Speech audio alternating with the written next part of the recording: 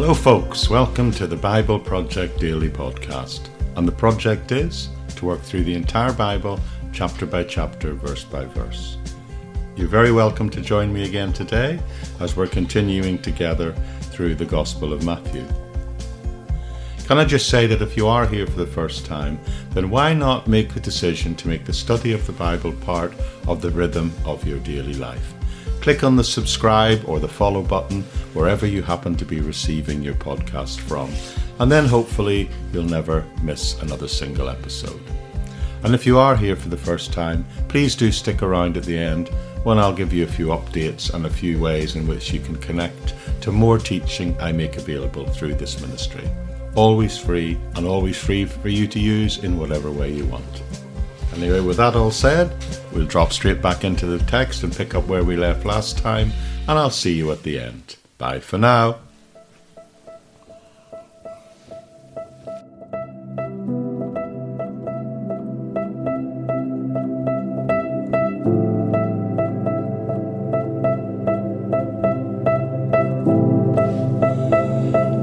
Christians believe that Jesus Christ is the Messiah who was promised in the Old Testament. And in this series, we've been working together through the Gospel of Matthew, and I actually suggested that one of the main reasons Matthew chose to write his account of the life of Jesus was because he wrote it in order to prove that Jesus was the Messiah, the King of Israel. He did that primarily because he was writing to a Jewish audience at that time, but also it's important when we consider the Hebraic roots of our faith, and we can tie it all together in that way. So when it comes to what Jesus did, proving and demonstrating that he was Messiah, there's probably no better section in all of this book or any book to demonstrate that than in chapters 8 and 9 of Matthew. In the preceding chapters that we've been looking at, well, if you remember 5 through 7, he gave us that lengthy discourse where he addressed both the disciples and the crowd that gathered around in what was called the Sermon of the Mount. But now we've arrived and we're part way through chapters 8 and we'll be going into chapter 9. And what we're seeing is Jesus doing a series of miracles. Now we know by comparing this passage with other passages of scriptures that these miracles are not listed in chronological order. They're not listed in the order in which they happen. They're listed in order of meaning, which immediately tips us off to the fact that Matthew has quite another point to make. You see, what he wants to do, he wants to demonstrate, as I said, that Jesus Christ is the Messiah.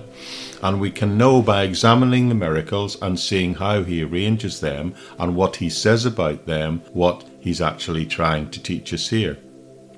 Now, we've already noted a couple of days ago that these miracles are grouped into 3 groups, and that within each group of miracles there are 3 miracles in each. So a couple of days ago, we began looking at the first of this group of 3, and it consisted firstly of the healing of a man with leprosy, followed by the healing of a servant of the centurion, you remember that, and then there followed a very short section where he talked a little bit about the cost of discipleship, the emotional and personal cost that people might have to face in choosing to follow him, and then it is about to describe some other miraculous healings.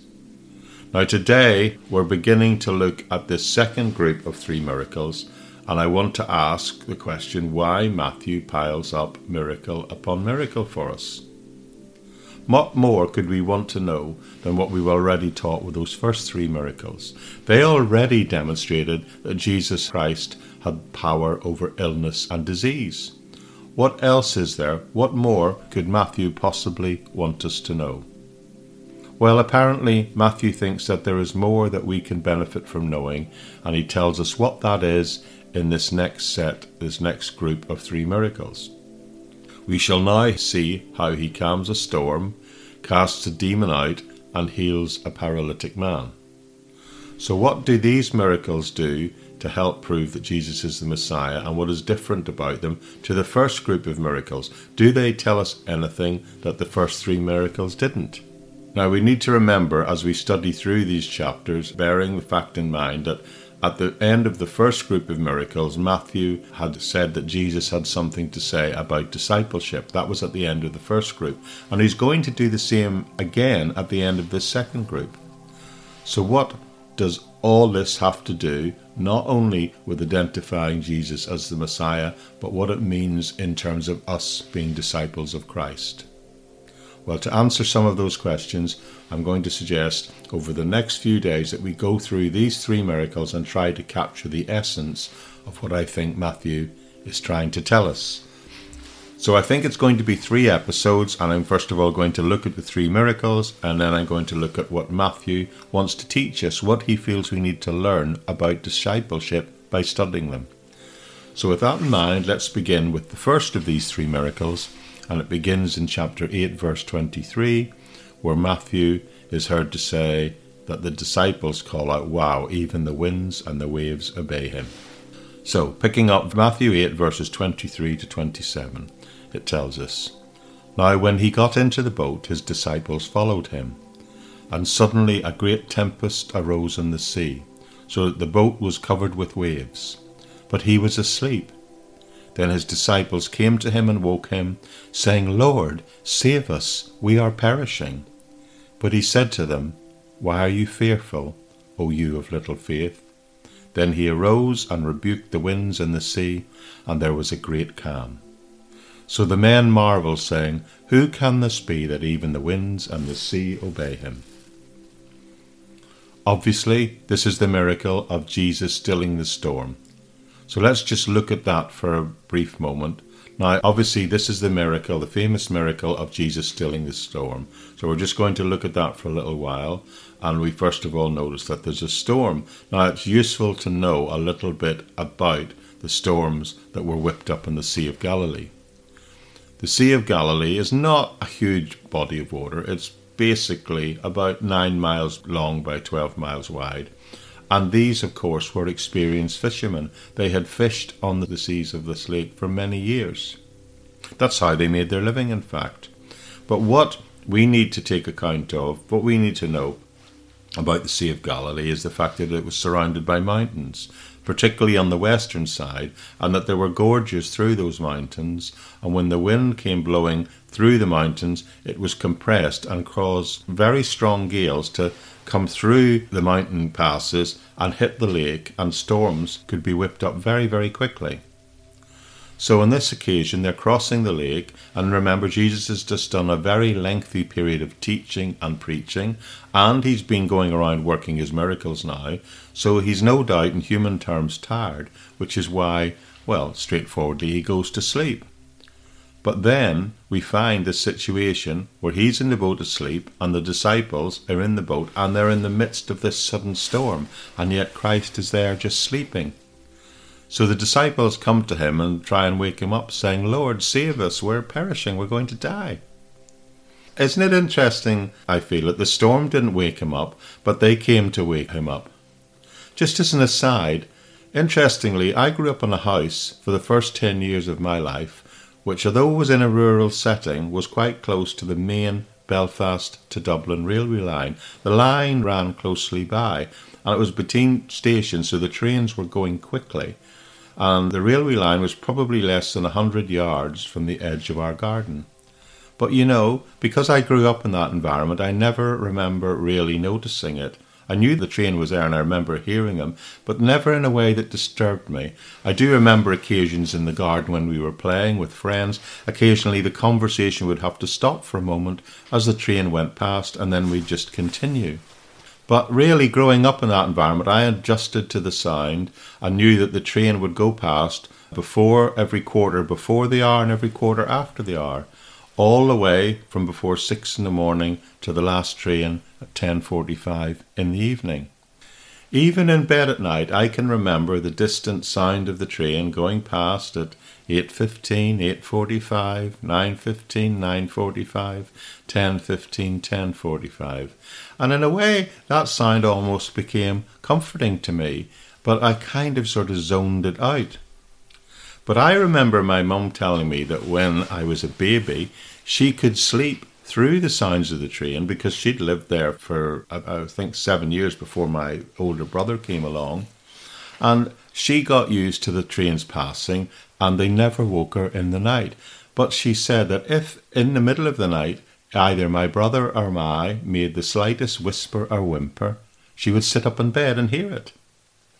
Now, I've seen this story, these events of the storm on the lake and Jesus asleep, many times, and I think they kind of miss this part of it, the fact that God bends his ear towards his children so they can always hear us, even when all around can be a cacophony, or it can even just be the cacophony of the mess of our daily lives. So God hears us. He has an acute ability to hear us when we need him. So in this situation, they turn to the Lord, they go to him and they say, you got to do something. We're in danger of dying here.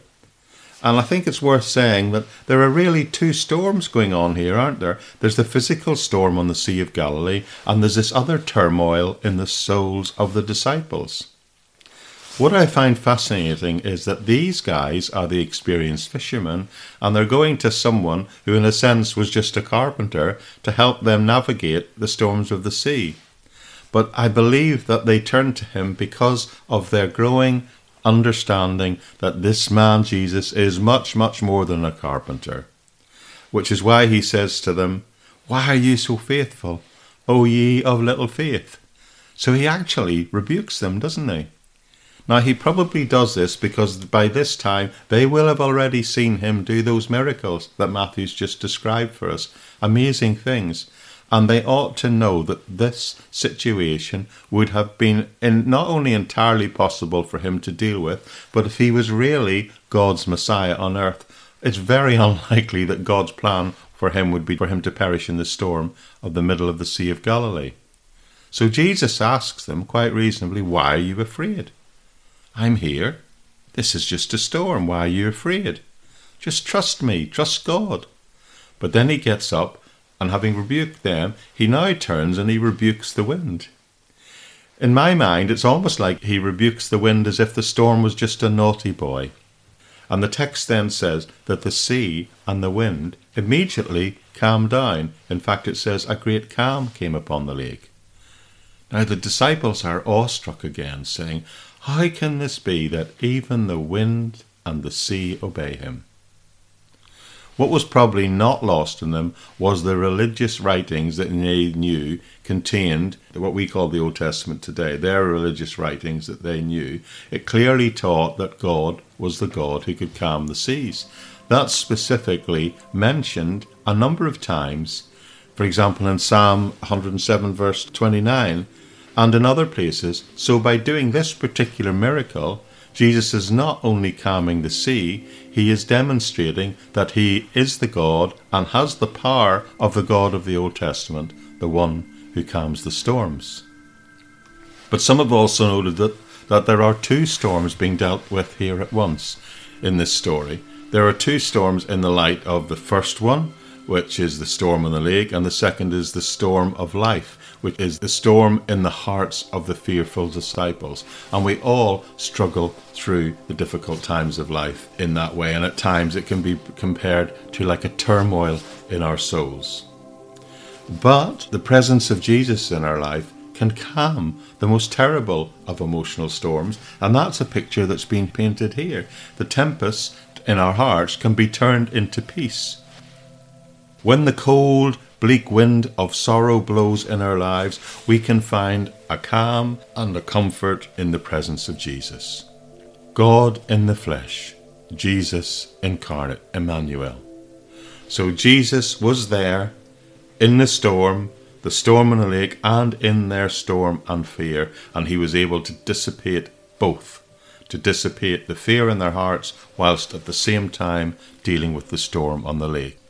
But while all of that is true, and that's the factual accounts of what happens on this occasion, I don't want you to walk away from this without missing the major point that Matthew is trying to make.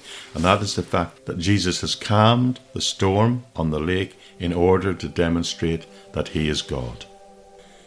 In the flow of Matthew 8, this is taking Matthew's point to a new level than that of the previous group of three miracles.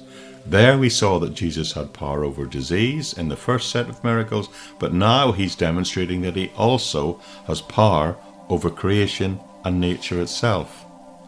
As someone has once said, Christ is here demonstrating the same authority that was expressed when the world was created through him by the word of his mouth. The authority that brought the world into existence, in fact the whole universe into existence. Look at Hebrews 1 verse 1, that same power and authority can certainly control the elements in nature on that particular day. Jesus was demonstrating through this miracle that he is indeed the Lord of creation, and that's the point of this miracle. In the final analysis, Jesus stills the storm to demonstrate to his disciples that he had not only previously shown he had power over illness, but now that he has power over nature itself, and to teach them that he can also deliver them from any storms in life that they might face. One other last word before we go on to the next miracle. These guys, you've got to know, were already following the Lord, right? You see that? So don't miss out on the fact that following the Lord doesn't mean that you won't encounter storms in life. They were with him, literally in the same boat. That's an expression we use, isn't it, today? And they were encountering a storm. Sometimes people can get the idea that if you're following the Lord, if you make a decision to become a Christian and follow Christ, that you won't have trouble in your life. Well, my friend, life is actually full of trouble. The Bible tells us that. I often say to people who are telling me about the trouble they're having in life, I just say, well, welcome to life. I probably think you've heard me say something like that several times in our Bible study times together over these last few years. Have you ever heard me say, well, that's life, so get used to it? Life is full of trouble, and that's not just me speaking, that is the Word of God speaking also.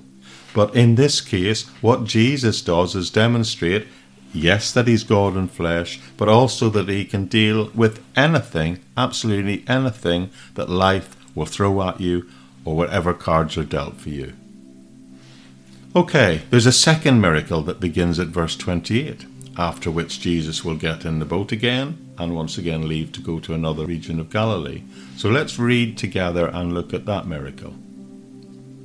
When he had come to the other side, so this crossed the lake after the storm, to the country of the Gerasenes, there met him 2 demon-possessed men coming out of the tombs, exceedingly fierce, so that no one could pass that way.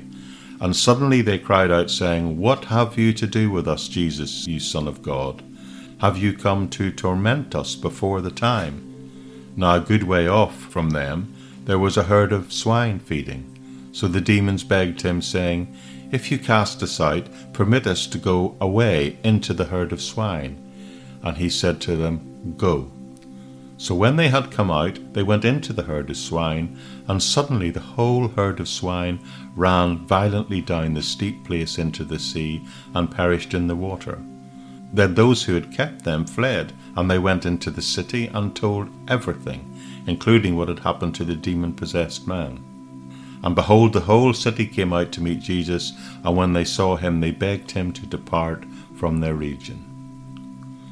Okay, we see in the narrative here, he gets into a boat and crosses over, and he comes to the region of the Gerasenes. Sometimes it's spelt and pronounced Gadarenes. Either is okay. This is a famous story of Jesus casting out a demon. Maybe I should pause and talk about whether we, as Christians living in the 21st century, still believe in demons today. Do we even still believe in the devil? C.S. Lewis, a very famous professor at Oxford here in England after the war, he was a man who started out an atheist and became a Christian, said in his book The Screwtape Letters that there are 2 equal and opposite errors into which the human race can fall when it comes to regarding the idea of demons and the devil. One is to disbelieve their existence altogether, and the other is to believe but to have an excessive and unhealthy interest in them. They, he said, meaning the devils, are equally pleased by both errors. You see, you can take one of two extremes when approaching this if you're not careful when it comes to the demonic and demonic activity. You can just brush it off at non-existent, or you can become unhealthily obsessed with it. I believe the true middle ground is to acknowledge that absolutely the Bible teaches that there is a devil and that there are demons, no less than what we're seeing Jesus deal with here.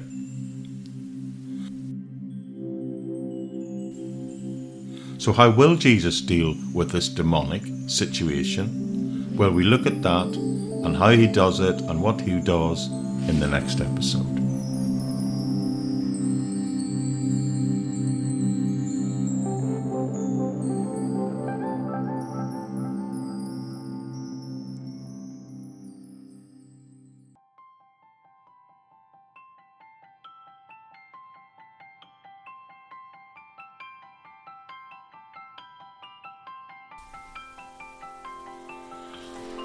Okay folks, I hope that's helpful and opened a few eyes for it, and I'll pick up exactly where we left off next time, and we look at the casting out of the demons in this amazing story and try and think about what it means.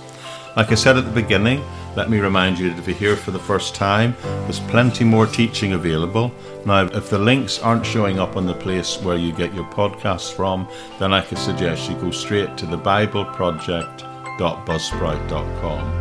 Because within that there will always be an episode notes page and a transcript of everything I've said. That appears on some podcast provider websites, but some don't actually let the active links go through.